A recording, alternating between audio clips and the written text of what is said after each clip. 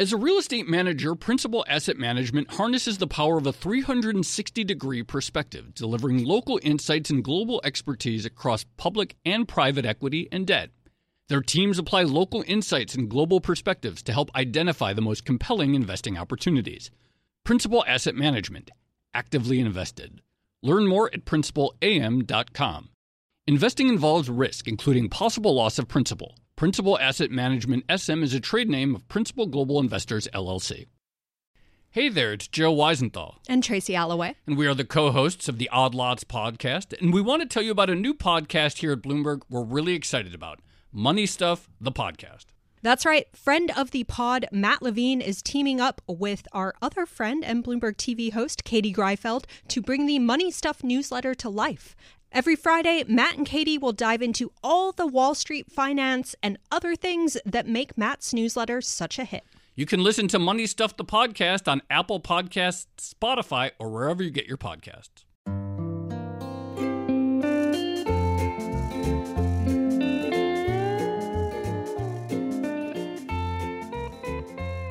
Hello and welcome to another episode of the Odd Lots podcast. I'm Joe Weisenthal. And I'm Tracy Alloway. Tracy, we've been on the road a lot lately. I know. It's been non-stop trips. Let's see. We did Jackson Hole, and then we went to California at Huntington Beach. And now we're in Austin, Texas, your hometown. Have you enjoyed Austin so far? Oh, I love it. Okay. I mean, I'm not going to lie. Large parts of it do remind me of Dallas. What? But controversial opinion, but it has its own thing going to, like amazing bars, restaurants, shops. We went cowboy boot shopping at Allen Boots. We've had some amazing Tex-Mex, really excellent barbecue at Terry Black's. It's been good. Yeah, we were in Jackson Hole. We did a lot of episodes in Jackson Hole, but a lot of them were sort of like these sort of like longer running, like academic questions that a lot of the episodes that we did. Mm-hmm. We didn't really do too much there on like, okay, but like what's happening right now in the economy with like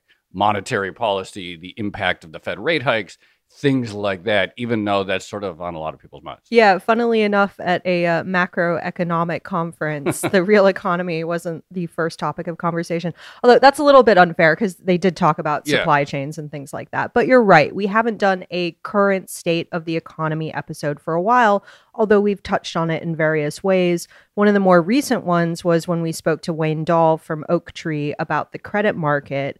And a big topic of conversation in there was, why haven't we seen more of an impact from this historic pace of rate hikes on the real economy?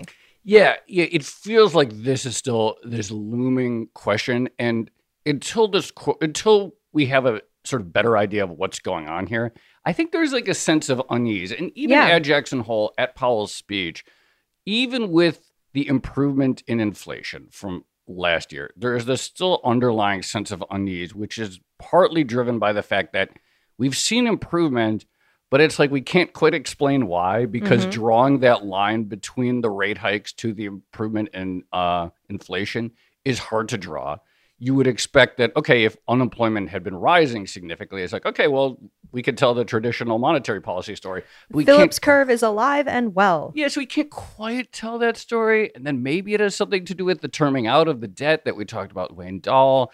And then if that's the case, well, what does that mean then? Like, are we still going to feel the impact? So it's like, there's improvement, but it's like there's like sense of unease underneath. Absolutely. But the most simple explanation for what's been going on is, yes, we had a massive terming out of debt on the corporate side, and arguably on some individuals as well, homeowners, for instance.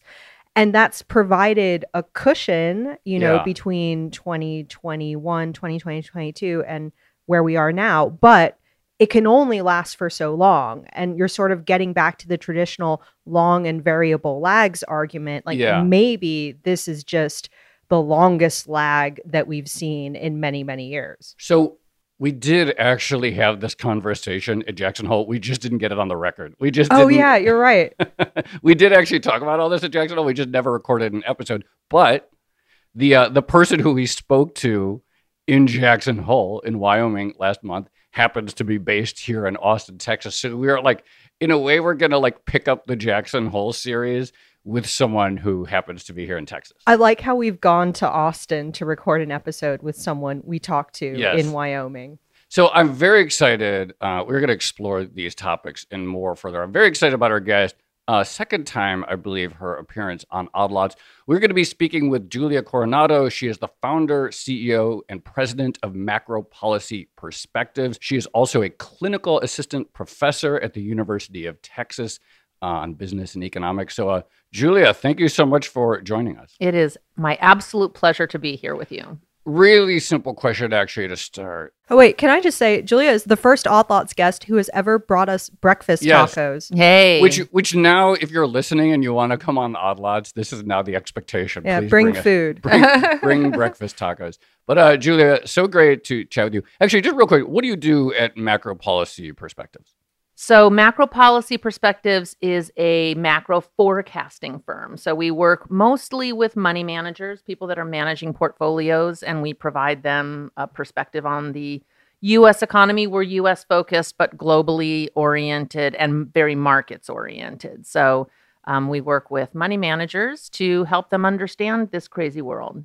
So speaking of crazy world, and we'll get to all the dead stuff. Tracy and I, the other night, we actually spoke to a group of students here at the business school at McCombs. And we were chatting about various things. And one of the students said something interesting. They're like, they're talking about CMBS. And they're like, it's hard to know what's in some of these. They're very smart kids. They said, hard to know what are in some of these assets that people are buying. And what if you're buying stuff that's like downtown Austin real estate, and there's huge vacancies. Is that true? Like, it seems like this town is booming. Is actually underneath the facade here in Austin, like some problems brewing? It depends. There's a debate. The commercial real estate crowd is inherently optimistic, glass half full type of people. I think you have to be to take that kind of risk. And they've been printing money for a decade, right? Austin has been booming. All of their developments exceed expectations. And so it's been a great run. But yes, there is an overhang. So you see the cranes all around you, but a lot of these buildings are empty. So we have very high vacancy rates, very high rates of subleasing, which is another indication that Google or Meta builds a building, but then they don't need it. And so they sublease a lot of the space. And depending on how you look at it, the estimates of the pipeline under construction as a percent of the existing inventory is by far the highest in the nation and at record highs by many measures. So we've got a lot of supply, both in offices and in multifamily, that are coming to market in the next 12 to 18 months. And rates are high, vacancies are high. Probably the assumptions that went into these projects at the beginning are not going to materialize. So the question is, does that mean just reduced profits, or does that mean outright defaults, delinquencies, and some distress? Right. This was going to be my next question, which is, how does distress in commercial real estate actually feed through into the wider economy? Because you see different types of arguments. You see a more optimistic scenario, which is, well, yes, there are pockets of stress, but not everything is dire at the moment. Yes, downtown offices are probably the most affected, but maybe a multi-use building in the suburbs with doctors' offices and little shops, like, probably not as huge a deal. And then the dire scenario that you see every once in a while is that we are going to get a bunch of defaults eventually, and that will impact the banks, presumably, and they're going to have to cut back on lending. So how are you viewing like the actual impact of CRE distress? That is extraordinarily difficult to get a clear idea of, or put good parameters around, because CRE is inherently idiosyncratic. Every project is different. The financing of each of these projects come in layers and are, sourced differently. So it's really hard to get kind of a macro framing of how much potential distress. I would categorize the banking channel as one that could go nonlinear, in the sense that, we could see more bank failures, or it could be just a macroeconomic channel of a headwind, right? Right now, the unemployment rate in Texas is underperforming. It's risen more than the national average. That's unusual for Texas. Some of that is the tech layoffs, which are part of what's behind some of the vacancies. So as these projects roll off, you're going to see less jobs. People in the real estate industry and the construction industry are seeing layoffs here. maybe not everywhere, but certainly here. So you'll just see some regular old garden variety economic headwinds, even if it's not, some sort of crisis. It's yet to be felt, and therein are the lags in monetary policy. So I want to get into, obviously, this whole lags debate. But before we do, you mentioned the developers of various sorts in Austin have been printing money, and you mentioned all the cranes. We don't really see many cranes in New York because I guess as a city, we forgot how to build for various reasons. Well, also, even if they're there, they're up pretty high, right? They're up really high. You kind of got to look for them. Notice it, right? Because the one thing they do build are those like super tall buildings for the tall, skinny cigarette buildings. Yeah, but Austin is not alone. I mean, like, is this a broader Sunbelt story? And can you talk about like how much of these developments have a sort of we're building this for Google, or we're building this for Meta or whatever, versus we're building this and it's the Sunbelt and someone is eventually going to rent it, but we'll build it without even knowing who. Yeah, there is a lot more build it and they will come activity in the Sunbelt that doesn't exist in New York. In New York, before you build a Hudson Yards, you've got several anchor tenants lined up. That is not the case here. You can actually, a lot of these developments, the Google and the Meta buildings are an exception, but there are a lot of developments around town that are built on spec. And is it broader than Austin? Yes. There's a number of cities. Austin is by far got the biggest overhang, but Dallas has a pretty big overhang. Denver, Boise. There are a number of the Sun Belt boom towns, the COVID boom towns in the West where you can build, where it's relatively more straightforward to get from concept to groundbreaking. And I would say it is a Sunbelt / COVID boomtown phenomenon, mostly in the West and the South and the Southeast.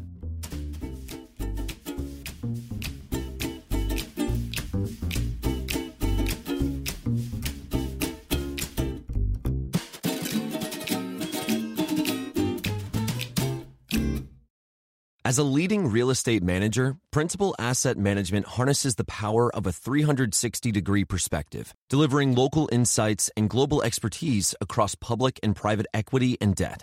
Our experienced teams are uniquely positioned to uncover compelling opportunities in today's market, giving our clients an exclusive advantage. Principal Asset Management actively invested. Learn more at principalam.com.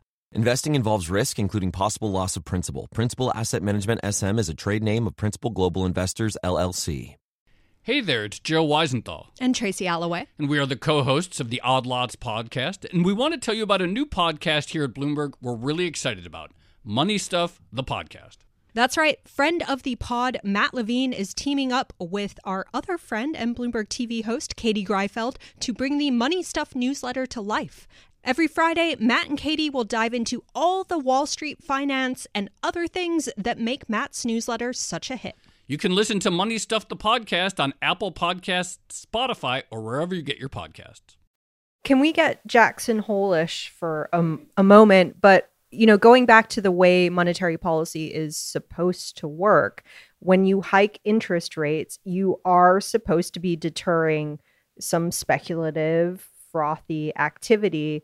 So in a sense, how expected is this development for policymakers? I mean, you were in Wyoming, you were talking to loads of people.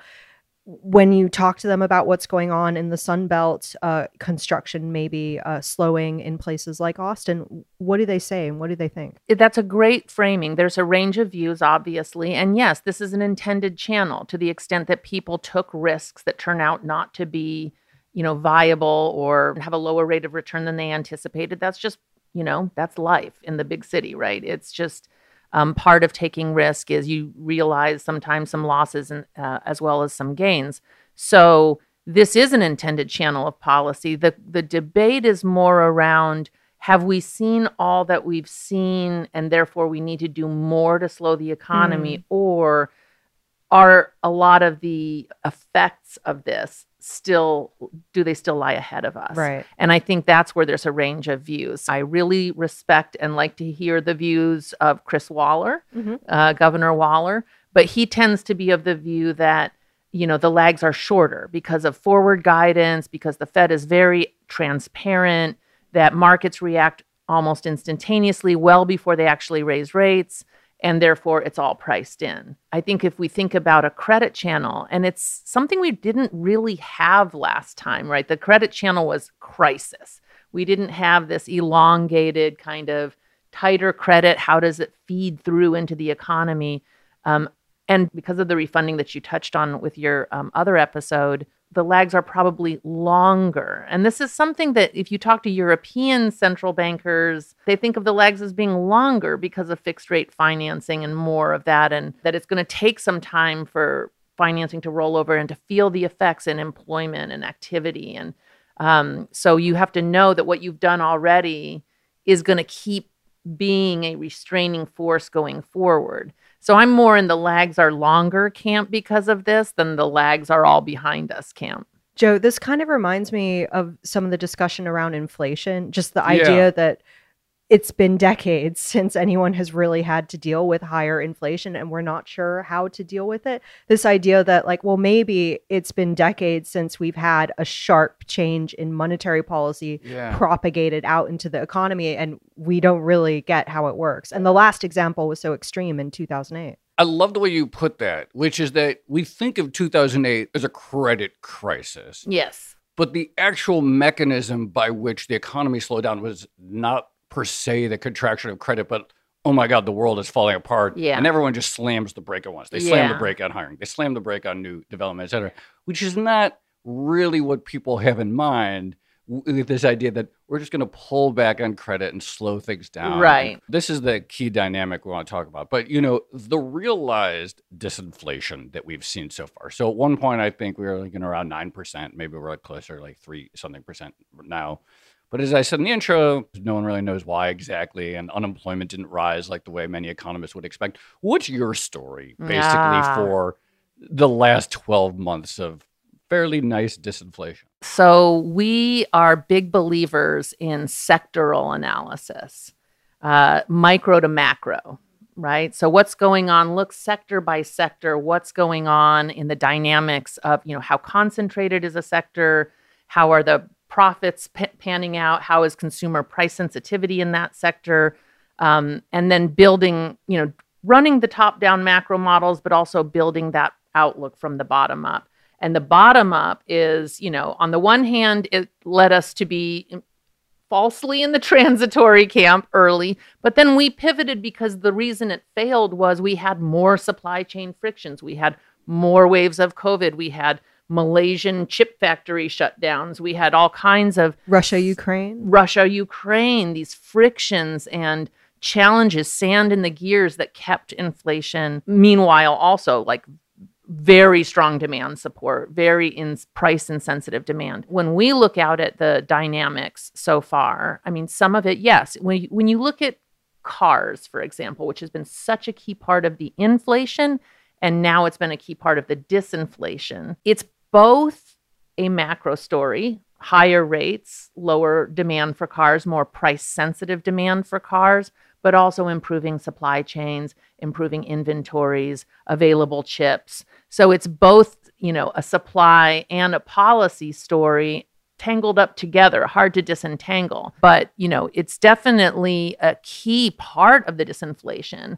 And if you don't think in those terms, if you're just thinking, okay, economic growth equals inflation, which is kind of what Powell did at the press conference, then you're going to be untrusting, you're going to be skeptical, part of which is perfectly healthy, but also maybe too skeptical. They have very pessimistic inflation assumptions for the remainder of the year in their forecast. They, you know, definitely seem to be leaning on we maybe need to do more. And we see a lot of good things happening in inflation dynamics. One of the things we look at, for example, is the diffusion, how many prices are increasing versus decreasing. That tells you, if you look at the 70s, that was 100%. Every single price was going up every single month, quarter, year. All wages were going up. That's not what's happening now. Some prices are falling. Airfares go up and down depending on consumer demand. Capacity there has totally normalized.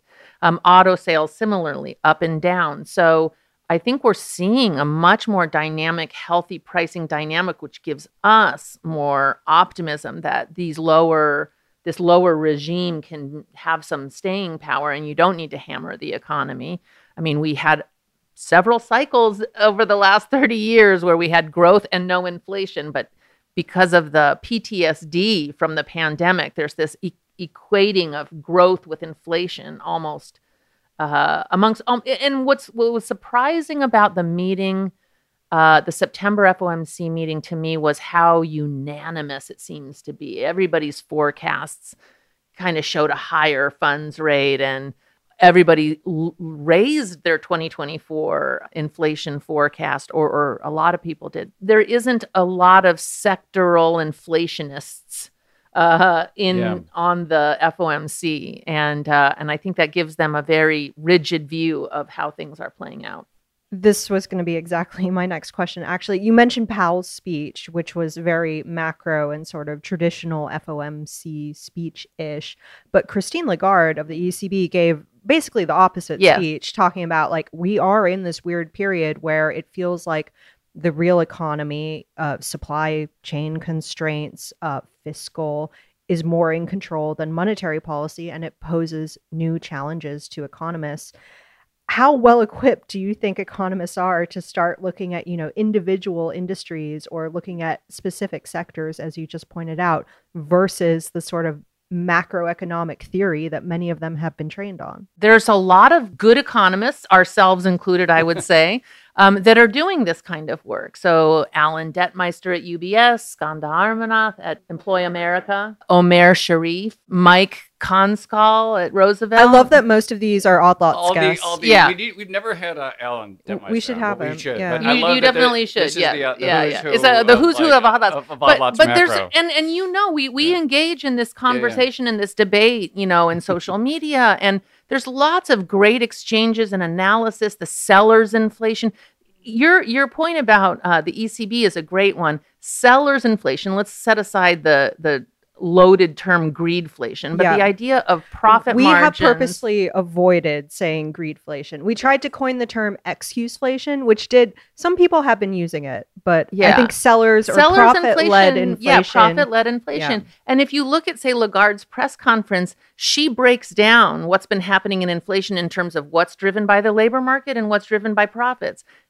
Like, as a matter of accounting, there's plenty of ECB officials that are sort of well-versed in, yes, there's the labor market, and then there's the product side, there's the profit side, the industry side. It has to do with concentration and common shocks, et cetera. So it's not like it's a radical theory. It's not like there's no work out there. It's just like there's nobody on the FOMC that embraces this, very, overtly. And so, again, I just think there's a common framework at the Fed that is, it's an important framework. It's a useful framework, but it's not the only framework. And you need to have, I would say it's better to have as many possible perspectives and points of view to understand these dynamics. Inflation went up more than even the macro models suggested, and at a timing that does not align with the macro models. So when you have an error on your model, as a forecaster, you look forward and think, that error might reverse at some point. I might get downside surprises. Standard forecasting. I'm not saying anything radical. Now, of course, it's not the central bank's job to err on the side of optimism when they're above their target. But, you can talk. I don't understand, like Powell had several opportunities at the press conference. There was 3 or 4 questions. Actually, Craig Torres of Bloomberg asked an excellent question about the nuances of higher rates and supply side led inflation in real estate. And Powell just won't go there. He just doesn't want to go to the supply side and talk about those. I mean, he did, to be fair, he did say we understood that fading pandemic frictions are part of the story. But again, I think they just are very shell-shocked by what they've been through in the last couple of years and are still erring on the pessimistic side. One other thing in that Lagarde speech specifically that you mentioned, this idea of like the price insensitive demand, and the big source of that is the investment that's happening in like green transition Yes, and energy yes, infrastructure. And that's going to yes. happen regardless. If we could have a recession, we Yes. could have a boom, but we know governments are going to spend a lot on this. And they're going to subsidize a lot. And of course, we talk about that all the time on Odd Lots. And yeah, this is an interesting dynamic. There's a lot of spending that's going to happen regardless of where we are in the cycle. I want to get deeper into the lags debate because I have this like sort of like weird sympathy for the priced in. Everything's always priced in. It's all priced in. Yeah, that's what we saw after the FOMC meeting, right? It was all priced in. Day one. So, but then, and so like, okay, that's the Waller view as you characterize it. Like, why isn't it all priced in? What is the case for like why? Like, all right, even if we know that rate hikes are coming, they telegraph it. We're in an age of very aggressively clear forward guidance. Yes. The dots didn't used to Yes. exist. That's a modern innovation in central banking. So like, let's talk theoretically and then like, let's get more concrete. Like, what is the case for why it wouldn't all just be priced in and why people don't adjust their behavior the moment the central banks give their indication of where rates are going? Yeah, the way I think about it is I break it into two channels. There's the capital markets channel, and then there's the credit channel. Okay. And the capital markets channel, exactly as you describe, the Fed telegraphs its intentions, its perspective on the balance of risks, and capital markets price it in. But there's the credit channel side where you've got this, fixed rate financing for a couple of years and you've got time and there's legitimate uncertainty about where we're going to be in a year, in 2 years. And if you are, again, commercial real estate is a perfect example because they are, glass half full kind of people. And there's been a real conversation. And, I talk to a lot of people in the real estate industry. There's a real sense that, if we hold on long enough, rates are going to go back down. And so I'm not going to mark my losses. I'm not going to scale back my project. I'm going to maybe slow walk that project and not be in a hurry because I think if I come to market in a year or 2 years and I need to roll over my financing, I'll get better terms then. And that's not irrational, but it does mean that, if they're wrong, which, the market has moved. One of the things that's happened since the last FOMC meeting in July is that markets did move to higher for longer pricing. Real rates are up 50 basis points. And so we have yet to feel the effect of that last leg of increase in real rates. It just happened. And that was a change in psychology in the market realizing, maybe higher for longer is where we're going, in which case we need to reprice things, in which case, and then you look at the impact of that. We've seen mortgage applications roll over. We've seen car analysts lower their forecasts for the remainder of the year because there's less pent-up demand at these interest rates. So all these leading indicators are saying, yeah, there's going to be an effect from that last leg up in interest rates.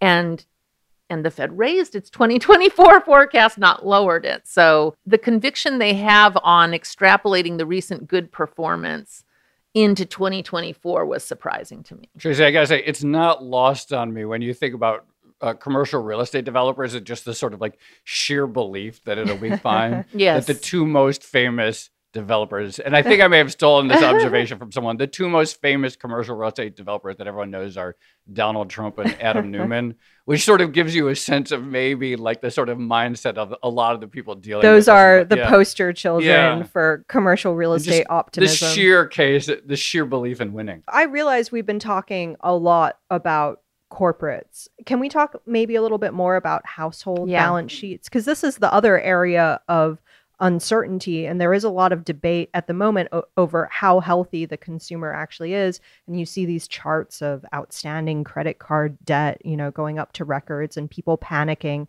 that people are going to struggle to pay some of this back as interest rates go higher. But on the other hand, there's plenty of discourse that says individual balance sheets are basically in the best shape they've been in a very long time. So how are you viewing that particular debate? Yeah. So first of all, the credit card debt at record highs, you never look at nominal debt. You always scale it by income. The flow of funds for Q2 just came out.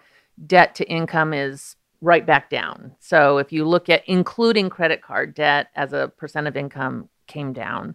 So I don't look at households as and see a picture of, oh, they're binging on debt or they're leaning on debt because they can't finance their spending with income. I do think household balance sheets are in fantastic shape. We came into this tightening cycle in the best shape ever, both in terms of net worth, but also in terms of delinquencies on all categories of consumer loans. It was the first recession where we actually lowered delinquencies through the recession. Through all of that fiscal support, people used it to pay their auto loans. They used it to pay their credit cards. So we didn't have the delinquencies we typically have with job losses. That was part of the idea. And so I think there's a bit of a haves and have-nots in the consumer world. If you look at delinquencies, they're coming up off the lows across categories: auto delinquencies, credit card delinquencies. Mortgage delinquencies are still very low. But so you've got, lower income consumers who have been hit by the rental inflation versus homeowners who got to refinance to record low mortgage rates. I feel like this is really the linchpin. Yeah. There's a real bifurcation and who's feeling the effects of the higher rates most. People that have to buy, or the higher used car prices. These are going to be more moderate income consumers. So I think, and that's the other thing that we've been seeing too, is the labor market is still level-wise very healthy. But the slowing in job growth is quite pronounced. And so, we've been in the soft landing camp all along. We never have been forecasting a recession. I actually see the recession odds as just as high, or even maybe a little bit higher, because the labor market looks like it's closer to, it's not just going great guns. The sectors that are hiring have narrowed. The pace of hiring has slowed. Wage growth is slowing. So the nominal income growth being generated by the labor market has slowed quite a bit. Delinquencies have risen. So again, it looks more like a cyclical shift, but it's only amongst a certain segment of consumers.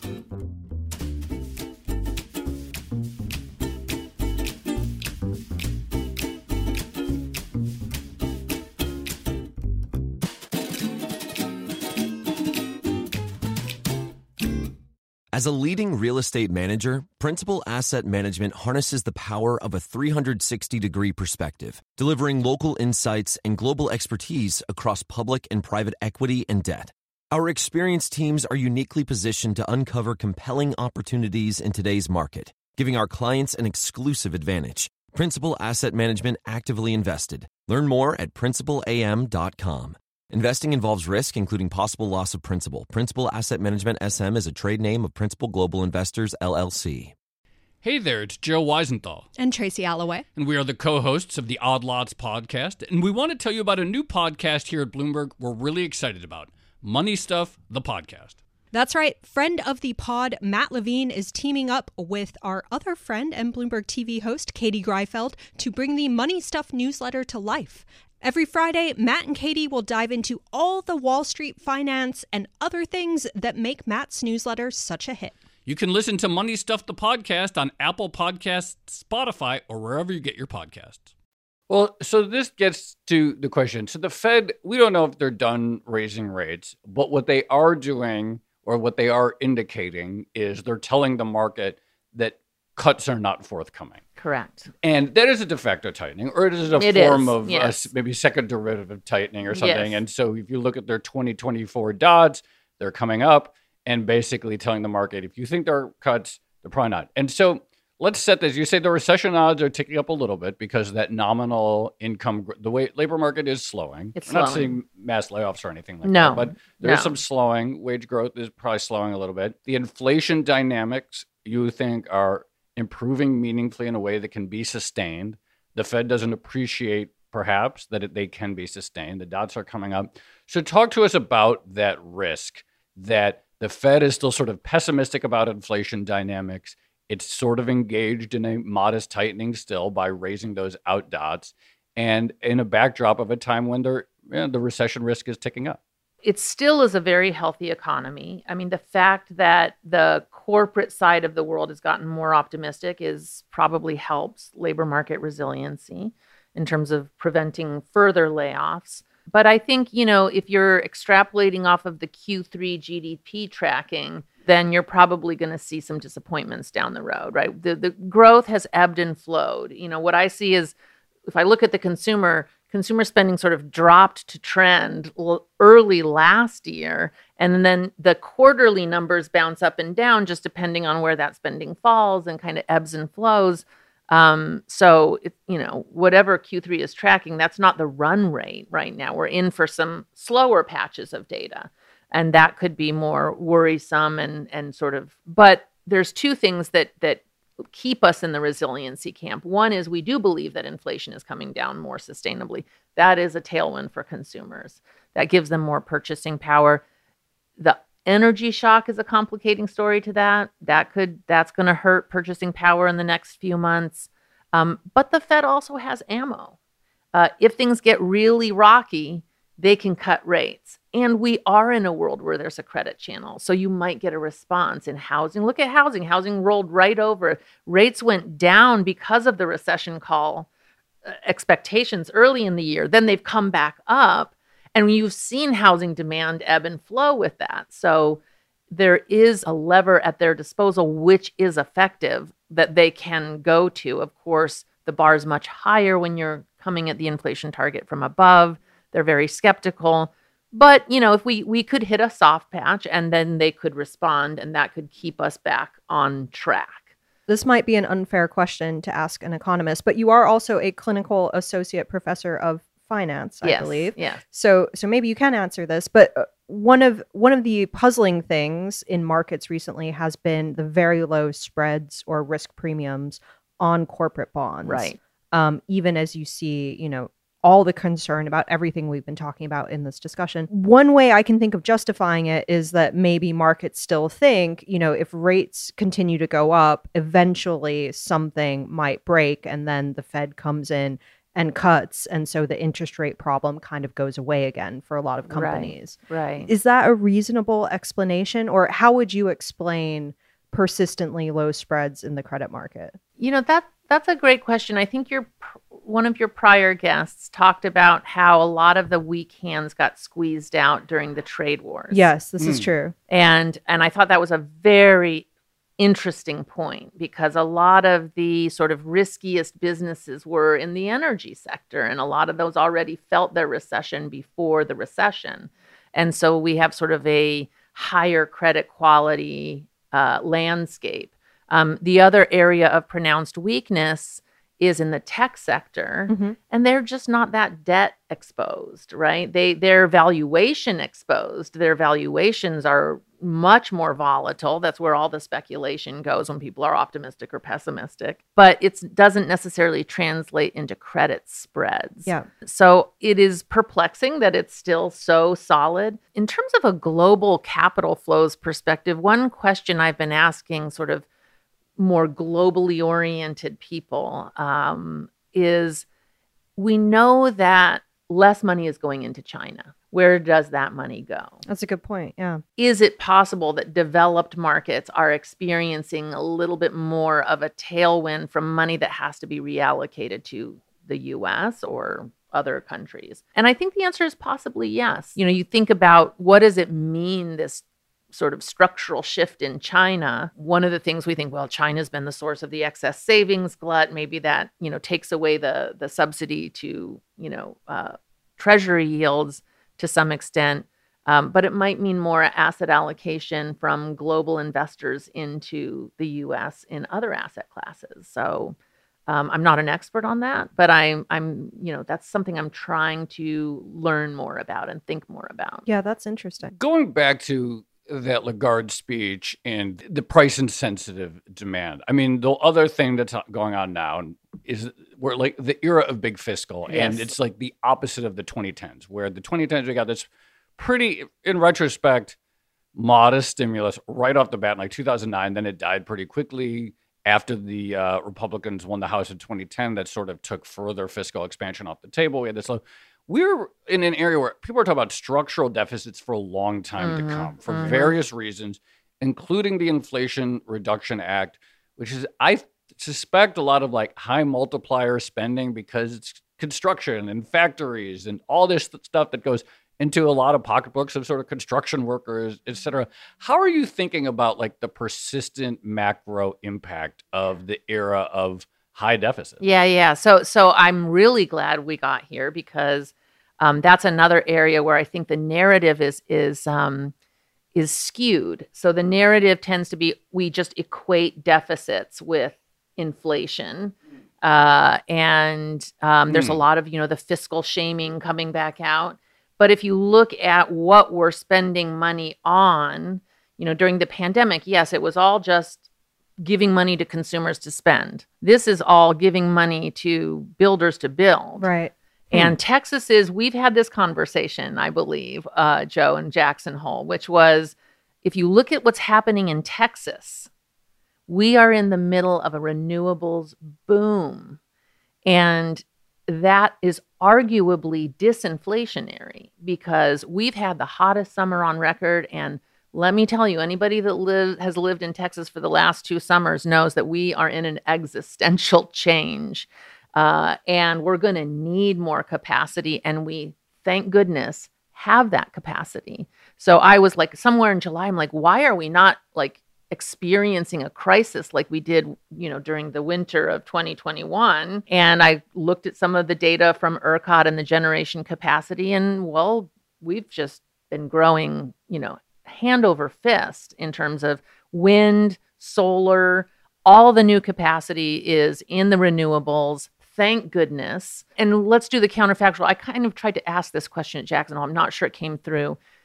When we think about fiscal, we need to think about why we're doing it, right? Why are we doing it? It's not just random, let's just spend a lot of money and let's just run big deficits. Why are we doing it? Well, first we did it because we were in a global pandemic and we successfully achieved a much stronger recovery. Secondly, now we're doing it, and Christine Lagarde explicitly talked about this in her speech.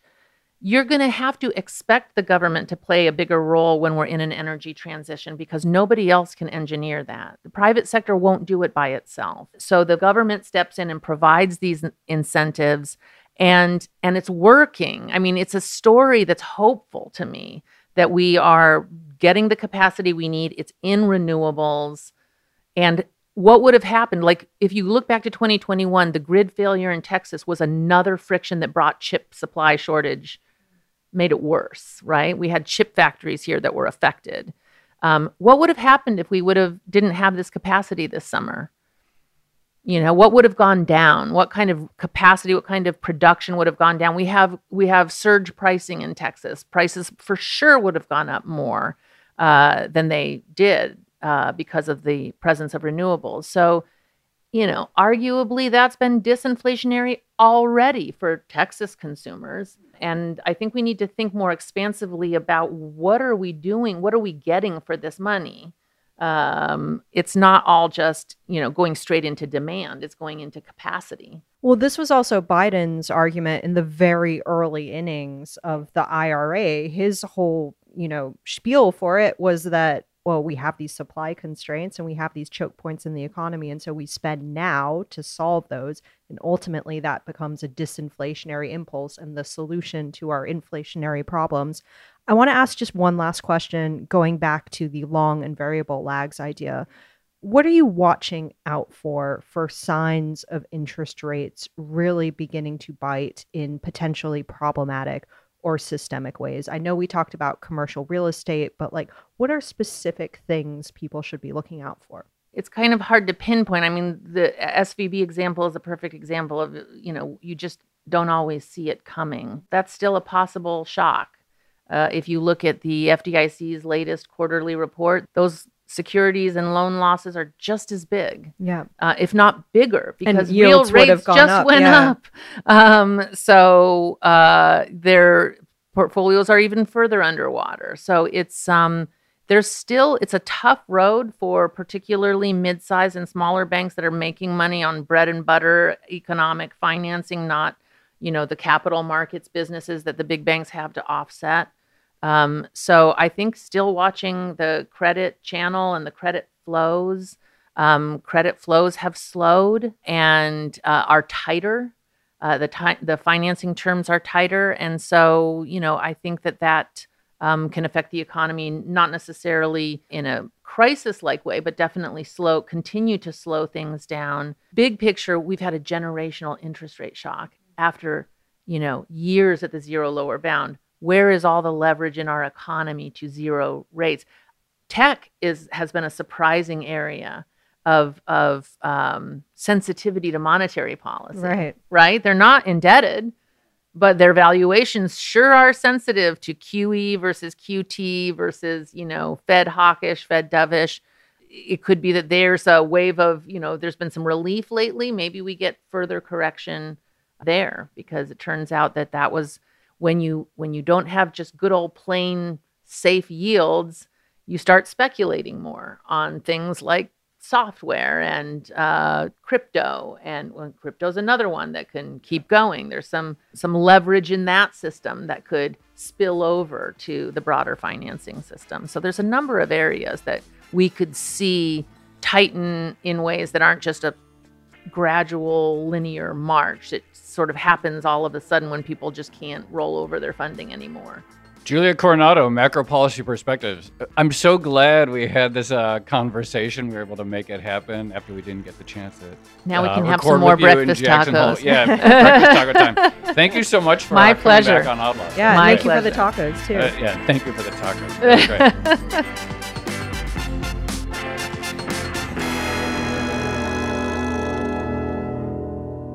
That was such a good conversation. Yeah. So much in there. I just want to say, before I forget, not all tech speculation is like, some of it amounts to something. And I know this because I took my first self-driving car drive home last night. So some tech investment actually becomes real. It is so amazing. This is the problem. You've gone to Austin, you've ridden around in self-driving cars, and then you went to like the fund manager who is the ultimate like espouser of the efficient market hypothesis theory. And now you're just feeling really good about everything. You're like, it's all priced in. Tech is great. The future is bright. Let's eat more tacos. Yeah. You know what I really like, though, that I thought was extremely helpful is Julia's demarcation of the credit channel versus the asset channel, or the capital markets channel. And that was so helpful for me in terms of thinking about like stocks do price in, the dots for 2024 come up, and then stocks go down or whatever it is. And then this idea that like credit is just never going to work automatically like that. And there's lengths of credit, and there's different opinions, and people can hold out and restructure, et cetera. And so the idea that credit markets will respond automatically in the same way like asset valuations will is like a really helpful way to sort of, at least in my mind, resolve some of these tensions. Absolutely. So two things stood out to me. One was the point that fiscal stimulus or fiscal spending doesn't always have to be inflationary. Yeah. And I know this was actually a big talking point. Again, I pointed it out at the beginning of the IRA. This was the selling point from Biden, but I think it kind of got lost in the ether with all the discussion and drama around the debt ceiling and things like that. But we have seen some glimmers of that. There were fiscal attempts to solve the backlogs at the port, for instance, which seemed to have helped a little bit. And then the other thing that stood out to me was the contrast between the 2008 monetary policy changes versus now. Yeah. And I think this is really key, and maybe like one of the reasons why policymakers are struggling at this moment in time. We have not had a huge dramatic shift in monetary policy, for a long time, but not in the shape that we have it currently, where it's a series of hikes. In 2008, as Julia pointed out, it was crisis. That was a really good point. Like the idea of like, well, what is a credit channel constraint is like something that we haven't really experienced in a while. And we're seeing glimmers of it. We saw it actually play out in housing at the end of 2022, maybe again now with mortgage rates roughly 7.5%. I think the home builders have come down. Home builder optimism has declined. So we're like seeing that dynamic again. Also, parentheses here, it is sort of an underappreciated point, as Julia pointed out. Monetary policy can now work in the other direction. When we were at ZIRP, there was not really much that the Fed could do to stimulate, right? I mean, they could like do more QE, but I think always the efficacy of that was always sort of debatable. They can cut rates now, which is a really interesting dynamic, and probably get some juice out of those rate cuts in a way that we haven't experienced in a long time. Absolutely. Shall we leave it there? Let's leave it there. This has been another episode of the Odd Lots podcast. I'm Tracy Alloway. You can follow me at Tracy Alloway. And I'm Joe Weisenthal. You can follow me at The Stalwart. Follow our guest, Julia Coronado. She's at JC_econ. Follow our producers, Carmen Rodriguez at Carmen Armin and Dashel Bennett at Dashbot. Big thanks to Moses Ondam for his help. Follow all of the Bloomberg podcasts under the handle at podcasts. And for more Odd Lots content, go to Bloomberg.com/oddlots, where we post all the transcripts of our interviews. We have a blog, a newsletter, and you can chat about all these topics 24/7 with fellow listeners in our Discord, discord.gg/oddlots.